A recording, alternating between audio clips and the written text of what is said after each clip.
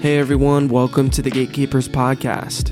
In this message, Billy Humphrey gives an overview of the Song of Solomon, teaching on how it exhibits God's emotions toward us. If you want to know more about Gatekeepers, visit gatecityatl.com/gatekeepers. Enjoy.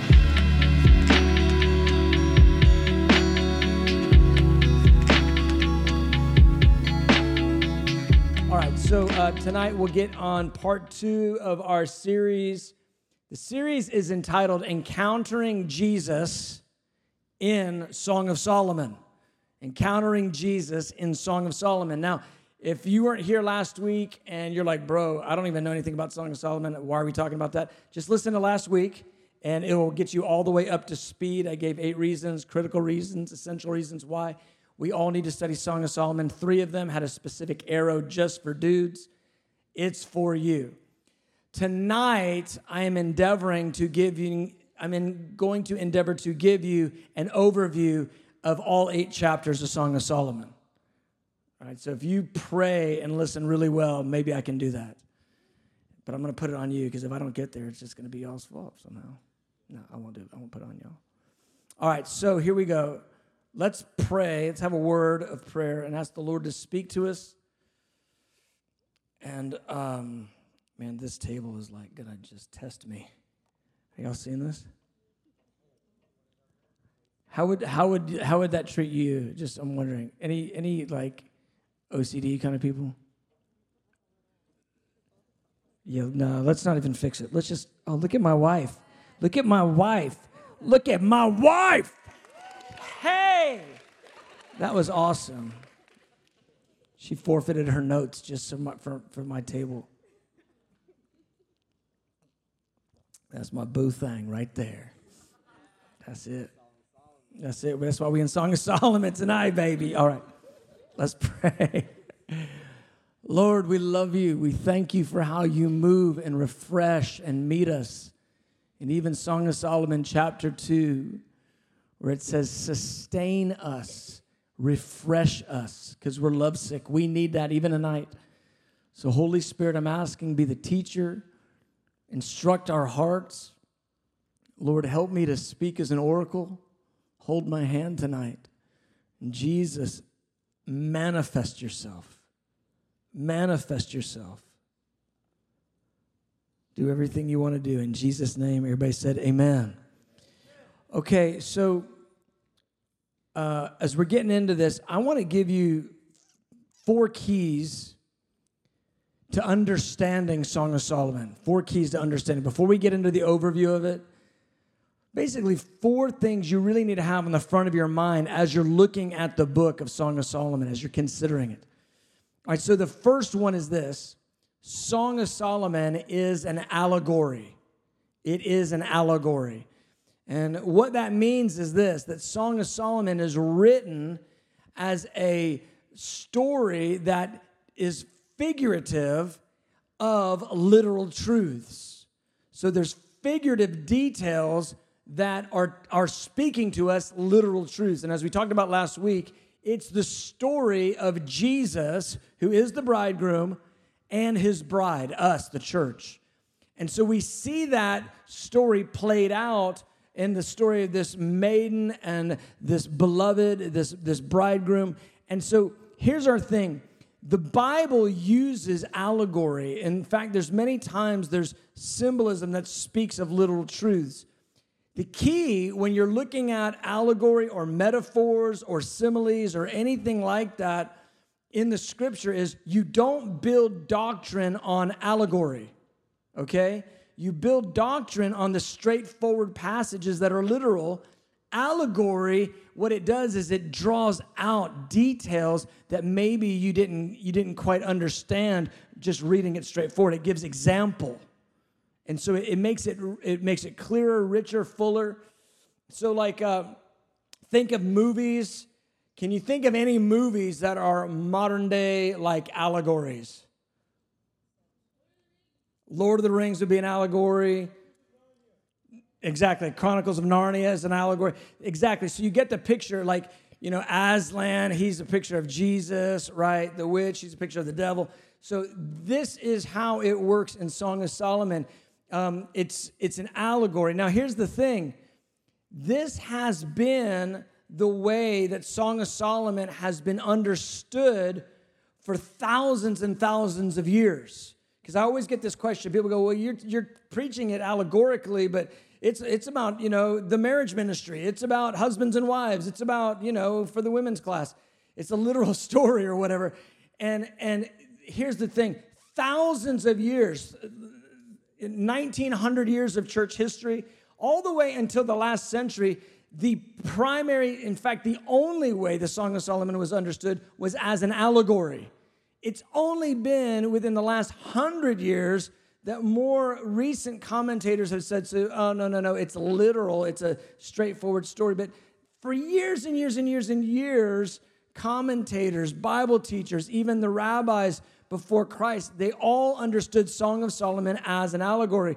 And so it's way more, I would say, true to the history of the Scripture, the history of the church, to think of it firstly as an allegory. And the Bible isn't against allegories. The Bible uses allegories. There's many types and shadows and allegories in the Scripture in a variety of ways. When you get the notes, I'll post them in the group me. When you get the notes, I list out 4 or 5 of those. And so the key for us is to recognize that when we're looking at the Song of Solomon, we're recognizing this is an allegory. It speaks about Jesus and the church, and the power of it is when we don't make it about the church broad, but we make it specific to us as members of the bride, as part of the bride, okay? When you recognize this is Jesus speaking to you of the way he thinks and feels about you, that's when this thing begins to ignite and have power on your soul. And so that would be the first thing to understand about Song of Solomon. All right, second, the Song of Solomon is God's emotions written in poetry. It's God's emotions written in poetry. God is immensely creative and intensely emotional. Now, for some people, they don't kind of think of God that way. Some people think of God as stoic. They think of him as emotionless. Or if they ascribe any emotions to him, they think that God is mostly angry or frustrated. They don't think of him as emotional with lots of emotion. And most of them think of him as negative. But here's the thing. God is not mostly negative in his emotions. He's not mostly angry. He's not mostly frustrated. He's mostly joyful, and he's mostly full of pleasure. Okay? The scripture says this, in his presence is fullness of joy, right? So if fullness of joy is in his presence, where is that joy coming from? Him. It's coming off of him. He's mostly joyful. Now, you may know that. If I gave you a test, you might say, yeah, I think God is mostly joyful. Or maybe up to this moment, you thought he's mostly angry and ready to smash you. But here's the thing. If you know it up here, but you don't know it in here, that disconnect will leave you, it will leave you wallowing before God when he's inviting you with joy. He is mostly joyful. He's mostly pleased. He's not mostly angry and frustrated.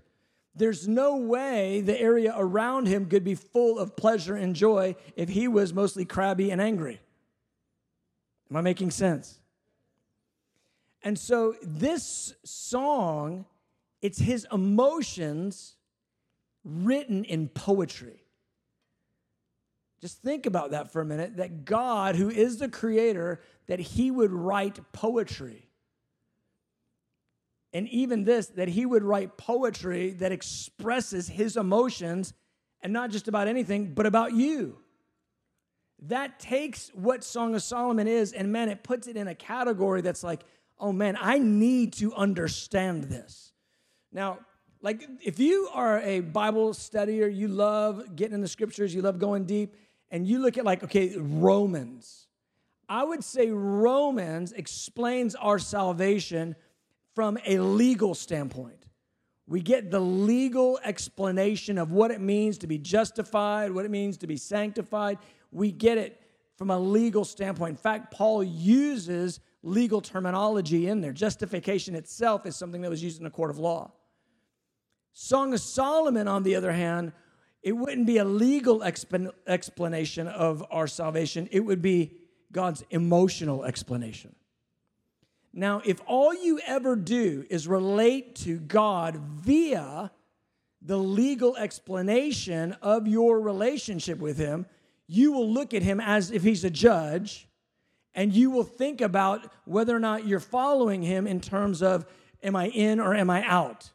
Did I keep the rules or did I break them? It will actually have a legalistic bent on you, even though Paul emphasizes in Romans grace.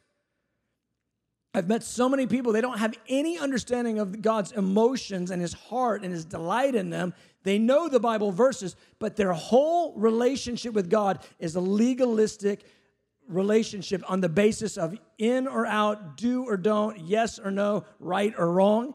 And they walk around mostly in shame, not knowing God's heart of compassion and delight and desire. So I would say this,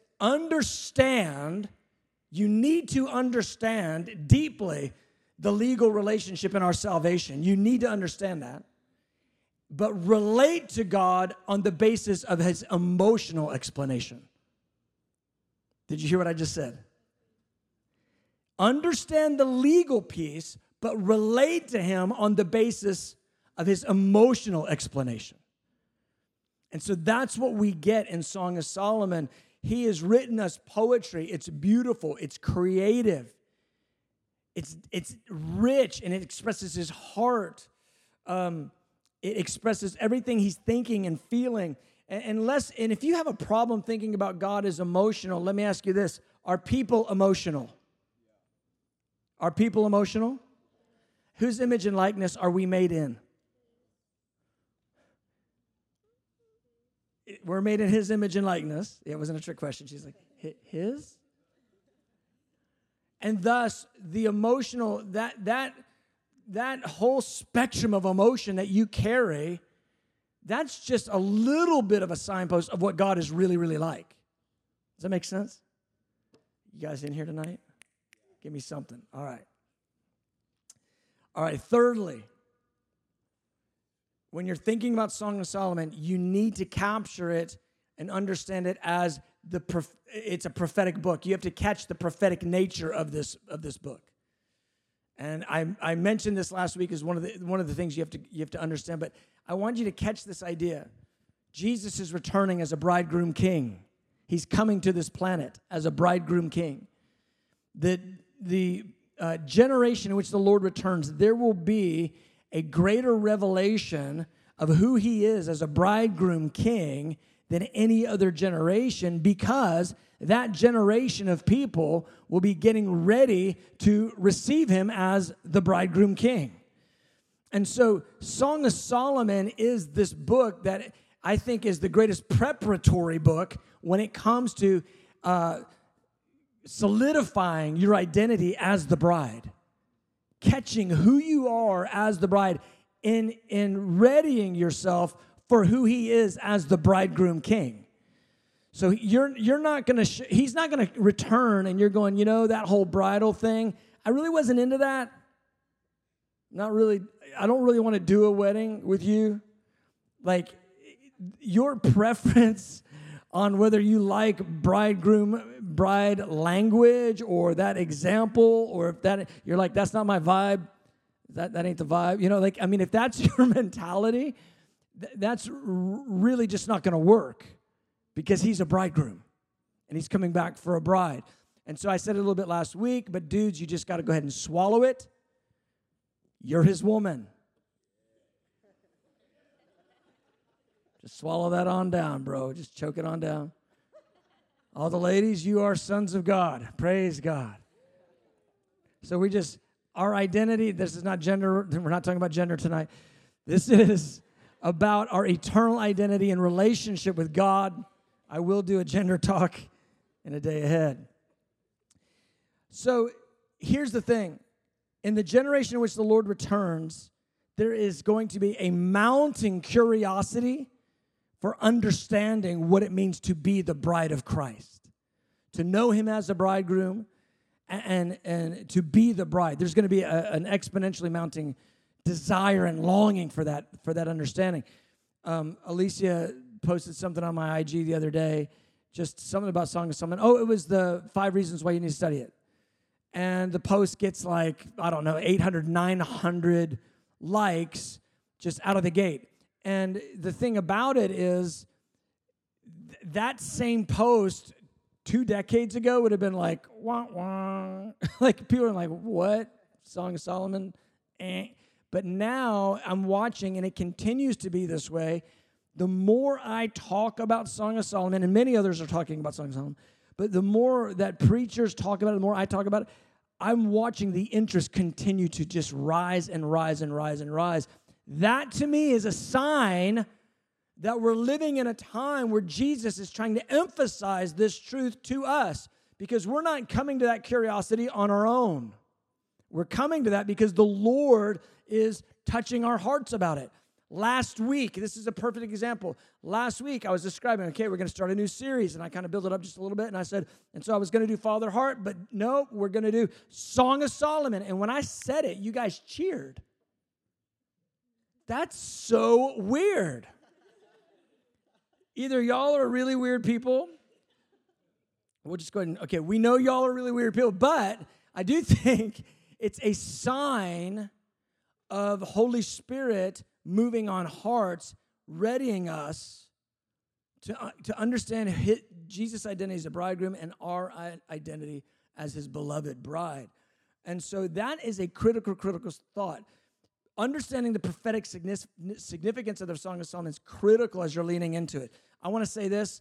If you are an artist in any way, I mean a painter, a dancer, a sculptor, a string art person, I don't know, musician, songwriter, blogger, writer, a yodeler, whatever you are, art person, the songs, the sounds, the images of Song of Solomon, we haven't even scratched the surface on it yet. Holy Spirit is about to fill the earth with anthems. He's about to fill the earth with imagery. He's about to fill the earth with understanding. This isn't going to be the little side Bible study, and no, that was a weird picture, some bride in an army boot thing. This is going to be something that fills the earth with anthems, and the songs of the church at the end of the age are going to be the songs of the bride, okay? We've seen an uptick in the last 10, 20 years, but we haven't seen anything yet. We are about to see so many images, so much art, and so many songs here, so many songs that are going to be the songs of a lovesick bride, because let me tell you something, Isaiah 42 says this, that Jesus is going to come back to the sound of singing. It says, like a warrior, he's going to hear the new song, and he is going to cry aloud, and he is going to return with fire and power. And I just imagine the Son of God there at the right hand of the Father, and the songs begin to rise from the earth. There's songs right now rising. I remember I was preaching at Upper Room, and I prophesied to them. I said, you're going to sing the songs of the bride. And I turned around to Alyssa Smith. I said, you're going to sing the songs of the bride. God's going to give you songs to sing. They're going to be anthems. They're going to cover the earth. I had no idea that they had We're Getting Ready. They had just written it. It was right there. They were in production on We're Getting Ready, and they released it like within the next month or two, and that song went all over. We're getting ready for the marriage of the Lamb is the song. But I'm telling you, so I just imagine Jesus hears these songs. We're getting ready. We're getting ready. We're getting ready for you. How's it go? We're going to shout the whole world. He's faithful. He is the best of hope. We're getting ready. The marriage of the Lamb. So, but the point is, hey, I know you're stunned by my abilities. Hip here. Just receive it. But the point is, Jesus hears that. He's not like, y'all have got some good worship songs down there. That's cool. I'll come back when some other time. No, he's up there going, he's hearing the songs. We're saying, we're getting ready for you, bridegroom king. We're getting ready for you. And I just imagine Jesus, he looks over at the Father, he goes, hey, I want to go be with her. I want to go be with my bride. I'm ready. They're ready. They're getting ready. I want to answer that. He goes, not yet, son. Not yet. And even Jesus in his earthly ministry said the Father knows the days and the hour. Not I, but the Father does. But there's a moment coming where anthems are going to be sung. They're going to cover the earth. The songs of the bride are going to cover the globe. And when I mean cover the globe, they will cover the globe. I remember I was in an underground house church in China. And I am in there. And they are singing the Corey Asbury song, the Reckless Love. They're singing Corey's song, and so I film it, and I send it to Corey, and I send it to the keyboard guy. No, not John Thurlow. No. Huh? No, not Rick Pino. Gosh, no. Corey's guy that plays keyboards with him is like actually Caleb Culver. Dang. Caleb is actually the one that wrote most of the songs. So Caleb and Corey send it to him. I go, hey, I'm in an underground church in China. And they're singing Reckless Love. So when songs go around the earth, they go around the earth. I've been with underground church in Iran. They're singing the anthems that we're singing here. It's wild. I've been in China. They're singing the anthems. Right now with technology, they use VPNs. They get on YouTube. They watch all the songs. And then they just go ahead and start singing them themselves. But the songs are going to cover the globe. Jesus is going to hear the songs of the bride. And I'm telling you, the nations will be singing Jesus back to the planet. You have to understand the prophetic significance of this song. It is the song of all songs. And when the worship leaders and the artists and the dancers and the sculptors and everybody begins to explode this song across every corner of the planet, the Son of God, at one point, he's going to look at the Father. He's going to say, Father, now. And the Father's going to say, yes. And Isaiah 42 says he's going to come back like a man of war to vindicate his bride. So you need to catch the prophetic significance of this book. This isn't just for the ladies' Bible study or something, okay? Yes, it is for that, but it's for so much more than that. The other thing I would say is this, on the prophetic significance point, is in the generation in which the Lord returns, Revelation 9:21, it describes 4 key sins that are going to fill the earth, and one of them is sexual immorality. Well, we're already seeing a massive, crazy uptick of sexual immorality and all sorts of things. Song of Solomon answers every bit of sexual brokenness this planet has. Song of Solomon answers it. It is the song of purity and love in the context of marital relationships. It is the expression of God's poetic heart as it relates to his desire between man and woman. There is so much healing in Song of Solomon.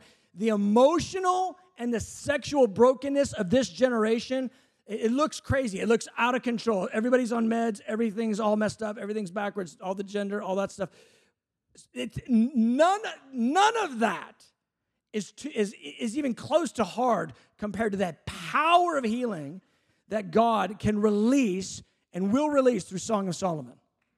I say that with boldness. You need healing in your emotions. Find the emotions of God for you in Song of Solomon. It will shift your emotional makeup.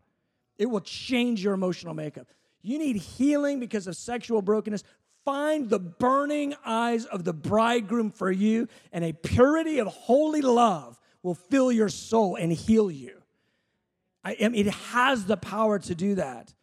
I remember when I first got a hold of Song of Solomon, and I was talking to a man that I've been in a relationship for 15 years in ministries, a pastor leader, and I remember I came back, and I'd been in Kansas City for a while, and I came back. I was teaching Song of Solomon, an intimacy message. In fact, I took a whole year. When I first planted International House of Prayer Atlanta, when I first planted the root system of Gate City, I preached an entire year on intimacy with Jesus. I didn't preach for 52 weeks, intimacy with Jesus. And I remember it was shortly after that, this leader pastor, he calls me. He goes, hey, listen, I want to ask you a question. And I go, yeah. He goes, something happened to you, and I need to understand it. I go, what do you mean? He goes, well, I have met with a million people in counseling and talked through all sorts of things with people. And he goes, one thing you cannot change about a person, you cannot change their personality. It is what it is. Their personality is their personality. He goes, they might be a little nicer, a little this or that. He goes, but their personality is their personality.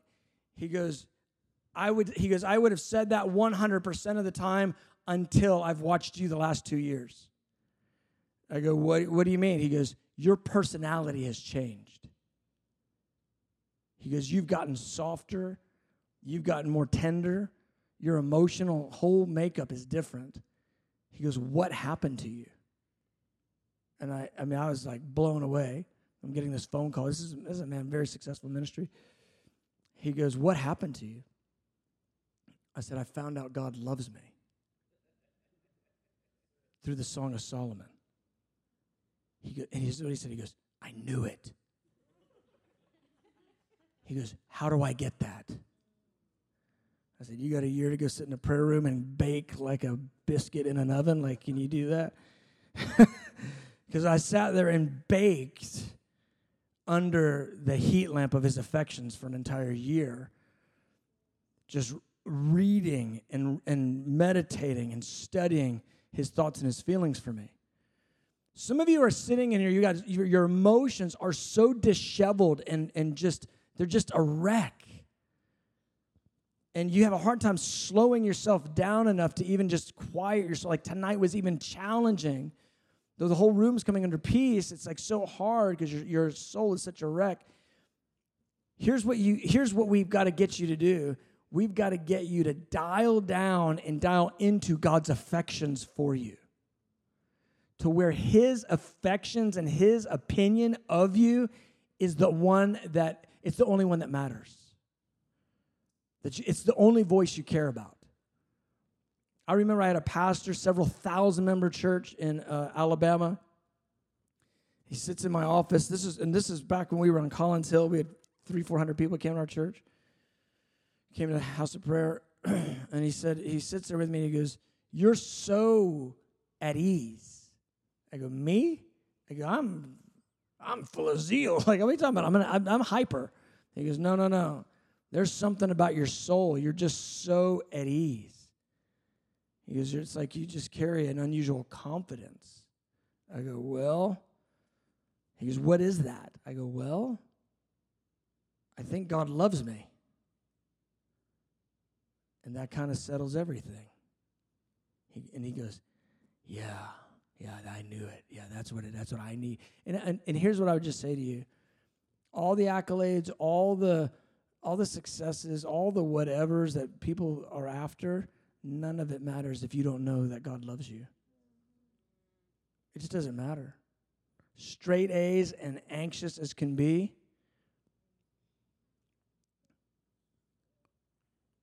Or D's get degrees, but so confident in the love of God. No, don't get D's. They don't really get degrees, do they? Actually, you need C's, don't you? C's get degrees. But that's not the point. The point isn't to fail. The point is that you can be confident in love, and it doesn't matter, how well you perform. It changes your emotions. It changes your makeup.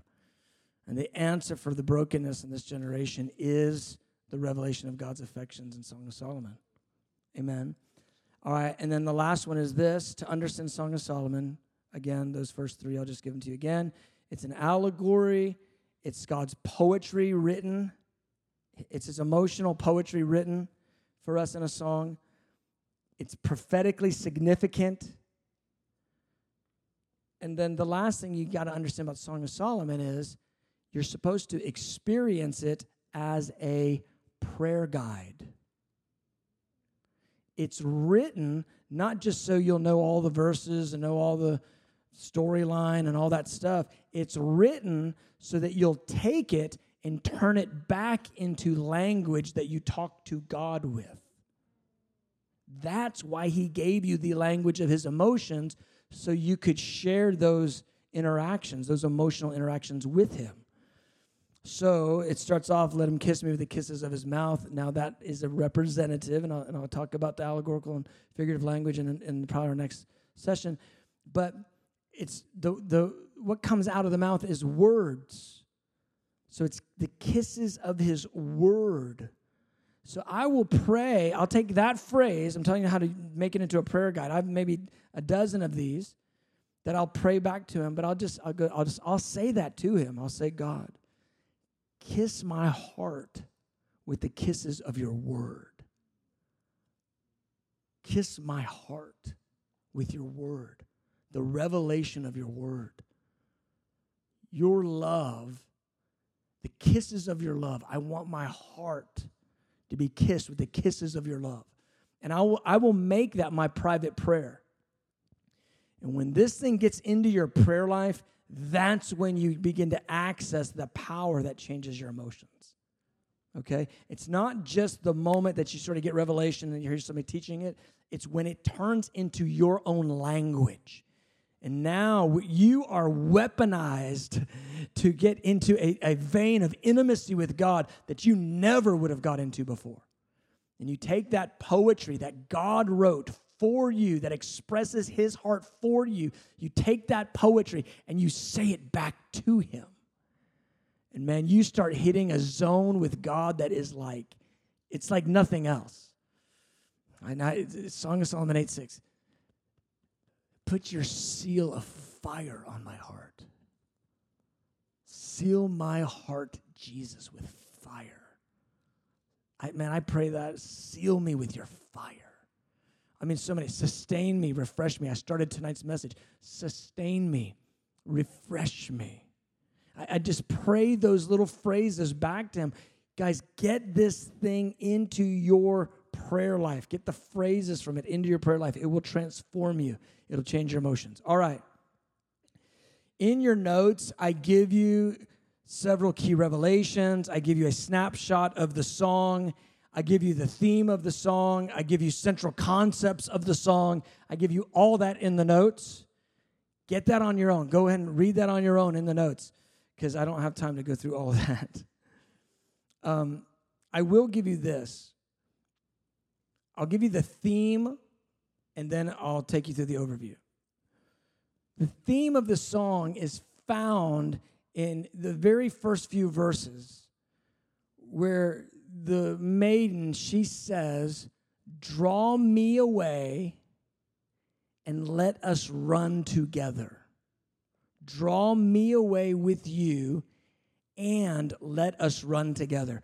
That is the first and second commandment. Love God with all your heart, mind, soul, and strength, and love your neighbor as yourself. Draw me away in love with you, and I want to run with you to love others, is the idea. This is the foundational thought in the entire song. It's the foundational thought of our Christian walk. I ask the Lord all the time, draw me away with you, take me away with you. And I remember it was about 4 years ago. I was shocked. I'd heard this song one other time, but this song that I'd only heard maybe once, it was echoing in my mind. And I've been praying, draw me away, draw me away, draw me away. And the song says, come away. Come away with me, come away with me. And it talks about I've got a plan for you. It's going to be wild. It's going to be great. How many know that song? It's a Jesus culture. That song branded me so deeply because I knew it was an answer to my prayer of draw me away. I knew the Lord was speaking to me, come away. And so the Lord is always answering the draw me away prayer with come away. Come away. Now, you know what? It's super hard to do. It's super hard to come away with the Lord when you're checking your phone every 5 minutes. It's super hard to come away with the Lord when every other thing has your attention and your affections. Some of you right now, your affections are so wrapped up in other things, false attractions, that you need a moment in your life. You need a season right now to unhook your affections from other things so you can say, draw me away, and you can actually hear the come away. And some of us, we don't ever sense the come away with me because we're saying, draw me away, touch me, God, draw me away. And then we are going and running after other things really as fast as we can. Sometimes we need to clear the slate of other attractions. Some of them are not even bad. I'm not saying like sinful things. I'm just saying things that have your attention, things that take your affections. I love football. I am a Georgia Bulldog fan. I am a dog through and through. I read the message boards. I comment. I say things. I'm really nice on my burner accounts. But here's my point. There's been seasons in my life where football has had my affections in a way that God did not. And I said, Lord, I'm going to put that down. I'm going to put that down because I don't want these things to have my affections more than you. And those are hard decisions we have to make sometimes to clear the traffic in our soul. You don't need to raise your hand, but do you have soul traffic in your soul? Are you putting traffic in your soul that you don't need? Is it hard for you to be drawn away with the Lord in a place of intimacy and quiet and His affections? Is that difficult for you? If that's difficult for you to be drawn away, if it's difficult for you to come away with Him, you need to get rid of the traffic in your soul. Amen. Man, I'm preaching so good right now. Y'all are like... So I'm not saying forever. I'm just saying until your affections can connect to Him the way His affections are connected to you. Does that make sense what I'm saying? Okay. All right. Here, let's go through the overview of the song. All right. We got three key players. There's more than three in the song, but there's three key. We have the Shulamite. That's the bride or the maiden. That's us. We have the beloved or the bridegroom. That's Jesus. And then we have the daughters of Jerusalem, and they are the onlookers. They're the sort of the peanut gallery. They're sort of the ones that are watching this whole thing play out. Some commentators think of the daughters of Jerusalem as sort of the nominal believers, whereas the bride represents a different version of that. Maybe someone that's entered into holy, passionate love. I don't love that one, but let's just say that. There's sort of these bystanders. All right, so here's where the story starts.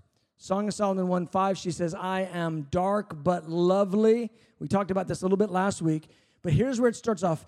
The maiden is in a spiritual crisis. She is in a moment and a time of burnout.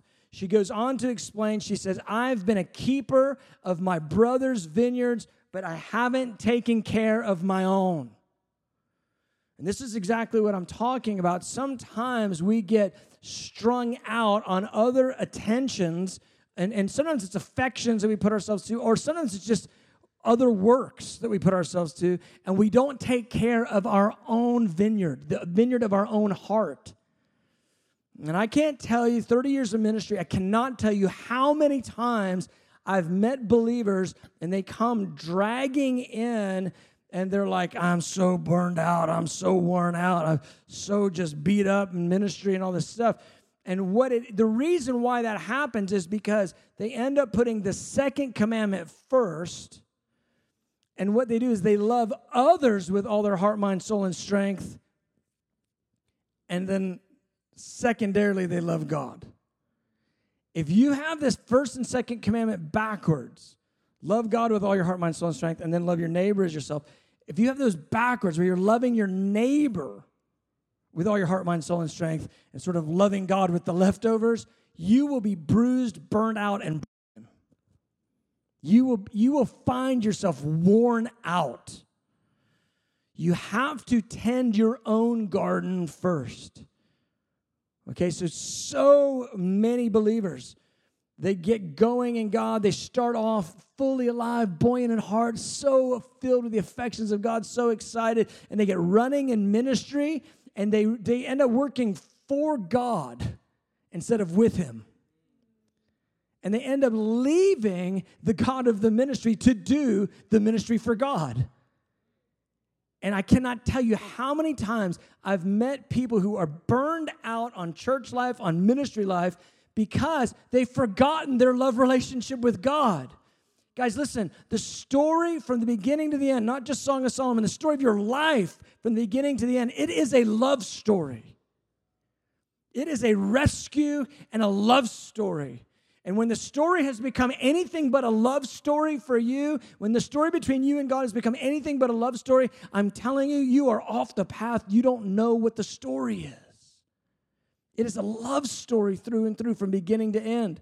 So she's in this place of crisis. She hasn't taken care of herself. Her brothers have forced her to work in a way that's caused her to be completely burned out. And she's in this place of spiritual crisis. But here's what's interesting is the beloved, the bridegroom, he sees her in that state and he recognizes she's actually beautiful. I know she looks like a wreck, but she's actually beautiful in heart. And I don't care how wrecked and jacked up your life has been, how much you've been wrecked and jacked up. You might be wrecked and jacked up right now. He is not looking at you and saying, you're so ugly. He's looking at you and saying, I see the beauty of who you are. I see the budding virtues of your heart. If you have any level of a yes on the inside towards Jesus, that yes to him, he says, I see who you are on the inside, and you are beautiful to me. That's how he looks at you. So here's what happens. He begins to encounter her, and he begins to tell her how beautiful she is to him, and all of a sudden, she begins to believe it. And so he begins to bear his heart towards her. So here you have this burned out, broken person who has no connection to the truth of who they are on the inside. But he's speaking it over her. And all of a sudden, in his words, calling her into her identity, she begins to just a little bit, she begins to believe it. And here's in verse 15 of chapter 1. This is such a powerful verse. I read it last week, and I talked about how he sees us and says that we're faithful. And I talked about dove's eyes and how doves are monogamous, and they actually have vision that just only goes one direction. They only look one way. So to say dove's eyes, it's this you have a vision that is set and fixed on him. But I want you to read this, verse 15, Song of Solomon 1. Look at this. Here's what he says to her. Behold, you are fair, my love. Behold, you are fair. You have dove's eyes. Behold, in other words, whoa, wow. You are beautiful, my love. You are beautiful, my love. I want to tell you something. 84 times in the book of Song of Solomon, he speaks. Never once does he speak negatively to her. Not once. Every time he speaks to her, he says either you are beautiful, you are my love, or you are beautiful, my love. Every time. How does God speak to you?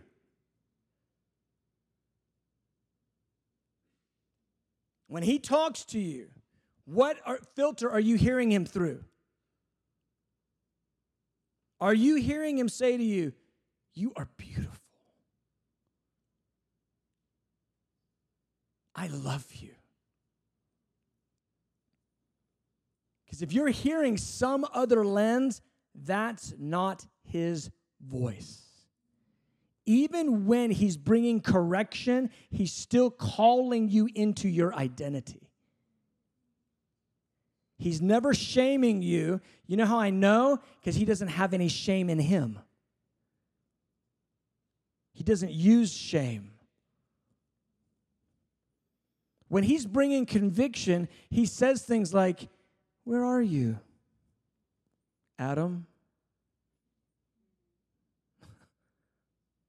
He doesn't go, Adam, how dare you, you idiot, you ate the apple, you're stupid.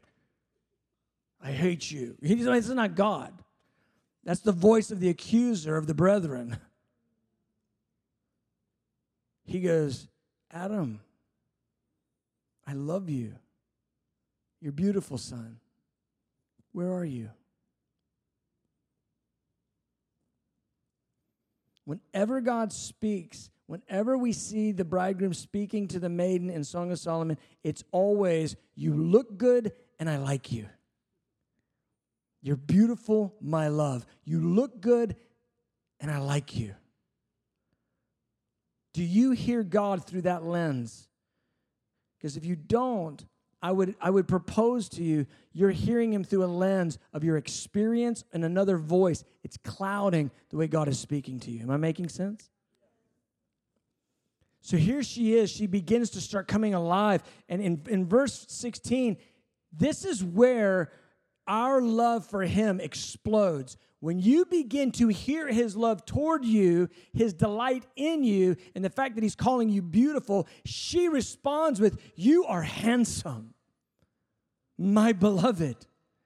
You're beautiful. I love you. Listen, you can't muster up telling Jesus he's beautiful. I mean, you can go through the motions, but the only way that you can really say it to him and it's real is if you hear him saying it to you. Because it comes out of that. It comes out of him telling you you're beautiful. You look good. I love you. You go, you're handsome. I love you. All right.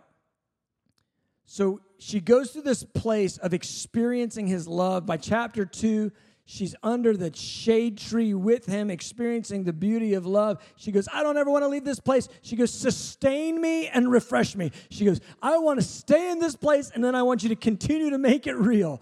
I want to be sustained and refreshed. Sustained and refreshed. Your banner over me. Everything is love. And what he's doing is he's wooing her heart. You've been through these seasons in your life where you felt like God was wooing you. He continued to speak to you. He continued to draw you. You closed your eyes to pray, and it was like whoosh. You came to church and worship. Whoosh. Every single time you open your Bible, you're like, what? Every Bible roulette, you're like, no, he's speaking right to me. I mean, every time. This is Song of Solomon 2. She's encountering the love of him in such a rich and real way. So here's what happens. The scene changes in verse 8, and now he comes to her, and he has changed what he looks like. He's showing her a different facet of who he is. He first was showing her himself as the beautiful bridegroom. Now he's showing her himself as the conquering king. And so here he comes, and in verse 8, he comes leaping and skipping on the mountains, on the hills. That represents spiritual trials and challenges, the hills and challenges of your life. He comes in strong and powerful, and she is behind, and she's in this enclosure, in this house. She's behind a lattice, and he's out in the world, and he's looking there at her. He goes, listen, come away. And she's going, I don't even know who you are. I want some shade tree. He goes, we're going to mountains. The winter is past. The rain is over. It is time for conquest. Me and you, we're going to run together. He goes, remember 1 chapter ago, you were praying, draw me away and let us run together? He goes, let's run mountains together. We're going to trample on mountains. We're going to trample on all the activity of the enemy. We're going to go into battle together. Me and you, beloved. And she looks at him, and at the end of chapter 2, she says this. She goes, he is mine and I am his. Notice the order. She goes, he is mine first, and I am his second. She goes, but, tell you what, turn away my beloved. She goes, you go ahead and be like a gazelle. You go do the trampling on the mountains and skipping on the hills. I can't. She goes, until the day breaks and the shadows flee away. She's saying, see, there's still darkness in me. I need the sun to shine and all the gray areas to go away. What's interesting is he's calling her to the mountains, and he already knows that she's not perfect. You ever been shocked that God used you and you're you? You're like, wait a minute. Was that me or was that him? It had to be him, but dang, he's using. And then, then you get a little arrogant. You're like, ha, ha, ha, I'm anointed. Ha. And he's like, no, I use people with gray areas. I'm causing you to become mature in love. So she says, you go to the mountains. In fact, she goes, go to the mountain of Bether. Now, that's a word you use all the time, the mountain of Bether. Bether means, anybody? Separation. She goes, you go, I'll stay. All right, so then we get to chapter 3. And here's what she says. By night on my bed, I sought the one I loved, but I couldn't find him. So she's looking for him in a familiar place of intimacy, and he's not there. Why isn't he there? He's up on the mountain. And she has actually disobeyed his invitation to come, and now she's feeling the sting of what it's like to be without him. Have you ever felt that sting? He goes, come on, let's go together. We're going to do the thing. Come on. And you knew the Lord was urging you. It could have been something simple. He was urging you to go to Gatekeepers on Thursday night, and you went and did something else. And when you went to the other thing, it just stunk because Gatekeepers was bomb. And he wasn't there. He was here. Or maybe it was something else. He was inviting you to come with him, and you zagged when you should have zigged. And you found yourself in that zig place going, what have I done? I don't feel you here. And what happens to her is this. She goes running out in the night. She starts grabbing anybody. Have you seen the one I love? Have you seen the one I love? And then she says, he passed by me. And as soon as he passed by me, I grabbed a hold of him and I wouldn't let him go. See, those moments in disobedience, when we feel that separation, it's not that God is trying to be mean. It's not that he's trying to teach you a lesson. This whole doctrine that God teaches you a lesson in some sort of a mean way, that is a false thing. What he's doing is he's letting you experience the pain of distance. And when you're experiencing that pain of distance, the answer is repent and run after him. And so she goes running after him, and when she finds him, she would not let him go. That's a little season of discipline because of her disobedience, and it works exactly what it's supposed to work. She doesn't ever want to do that again. All right, end of chapter 3, we see him come. He comes this time in these chariots, and now he's showing her, listen, I'm still safe. Even though we've been through this moment of separation, I'm still safe. I'm still here. I'm still focused on the wedding. All right, chapter 4, here's what happens. She hasn't ever even gone to the mountains yet, but he starts lavishing her with all this love, all these words of affirmation. And he says this, and this is the absolute turning point of the whole book. Verse 9, he says, you have ravished my heart, my sister, my spouse. You have ravished my heart with one look of your eye. Now, here's what I want you to understand. She hasn't even obeyed yet. She's just said yes. And he looks at her and he says, just one glimpse, one glance from you, and my heart is overwhelmed.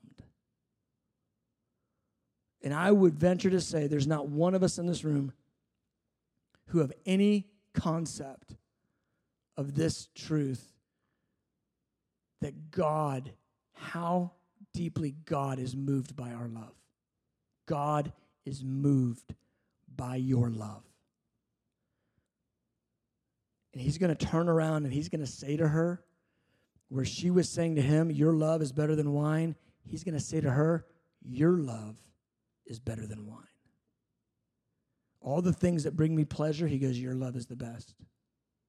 Did you know that's how God thinks?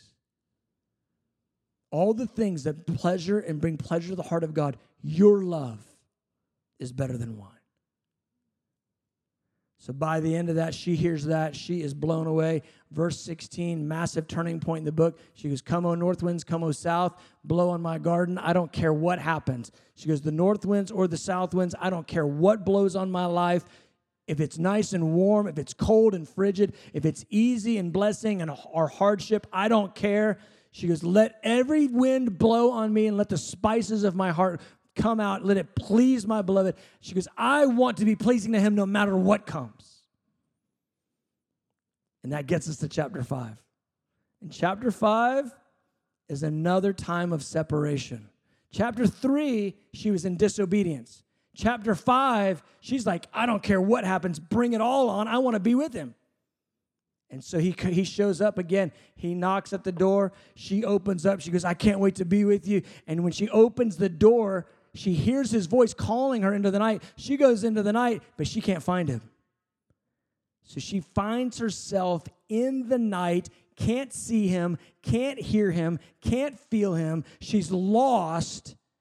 And this time, instead of when she's asking people, where did he go? She goes and finds the watchmen, who are even spiritual leaders in the book. They represent spiritual leaders, and they beat her up. And in the whole transaction, what's wild is, in chapter 1, she goes, I don't want to keep this veil on me where I can't see you. She gets beat up. She's in the night, can't hear him, can't see him. She doesn't know where he's at, but she loses her veil. It takes away her veil so she can begin to see him more clearly. And then here's what happens. She says, daughters of Jerusalem, have you seen my beloved? Do you know where he's at? And they go, why do you like him? Who is he? What is he more than another? And in verse 10 to verse 16, it is the most powerful explanation, I think, in all of Scripture of the beauty of God. The beauty of Jesus. And it comes from the bride in the midst of suffering. You've been through seasons of suffering and you didn't know why, and we will spend a whole week on this. And you wondered where he was. Why isn't he there? Why don't you feel him the way you did before? And you didn't realize that that season of suffering was geared to bring you into revelation of him that you never had before.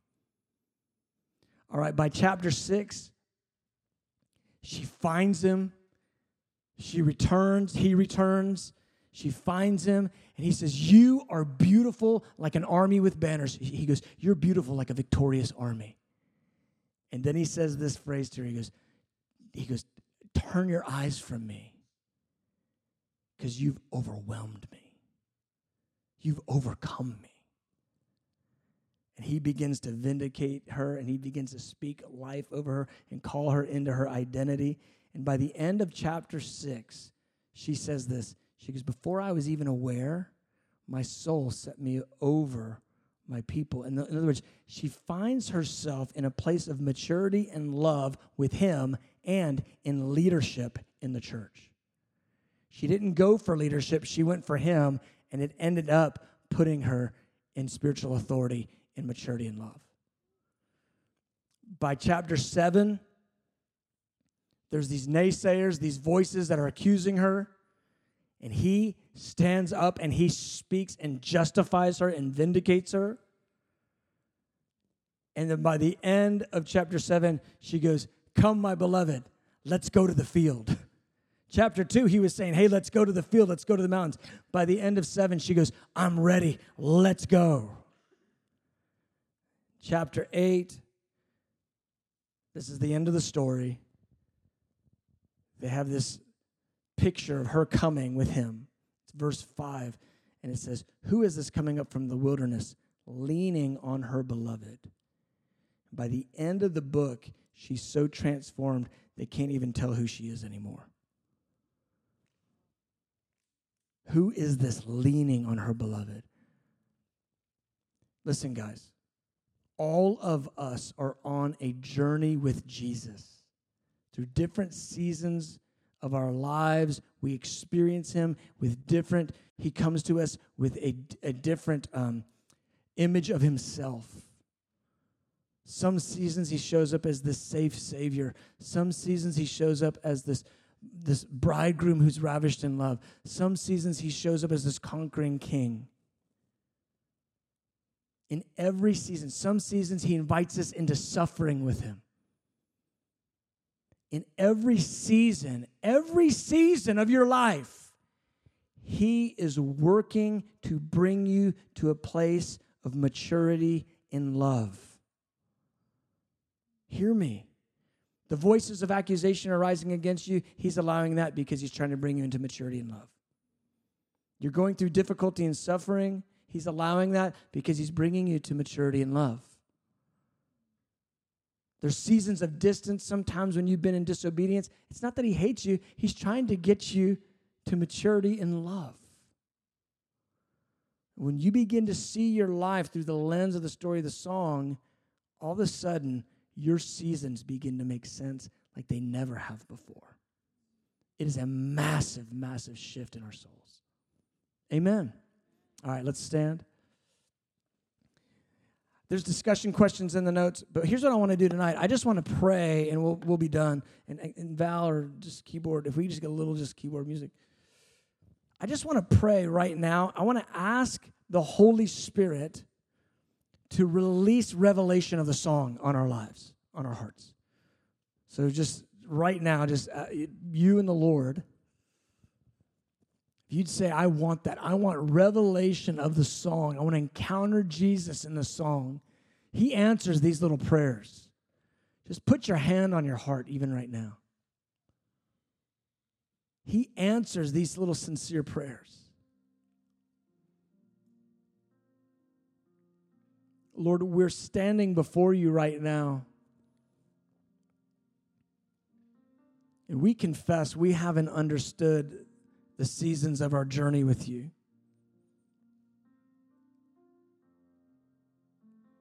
But we want to understand how you've been working in our lives, even when we didn't understand and couldn't see. So, Lord, I pray right now, for every person that has their hand on their heart, release the spirit of revelation in Song of Solomon. Release that to every heart. Kiss us with the kisses of your word. Open the eyes of our understanding. And Lord, I pray for these next 6 weeks as we go deep into this love song, that you would unlock us in intimacy. That we would hear your voice saying, you look good, I like you. You are beautiful, my love. You are all fair, my love.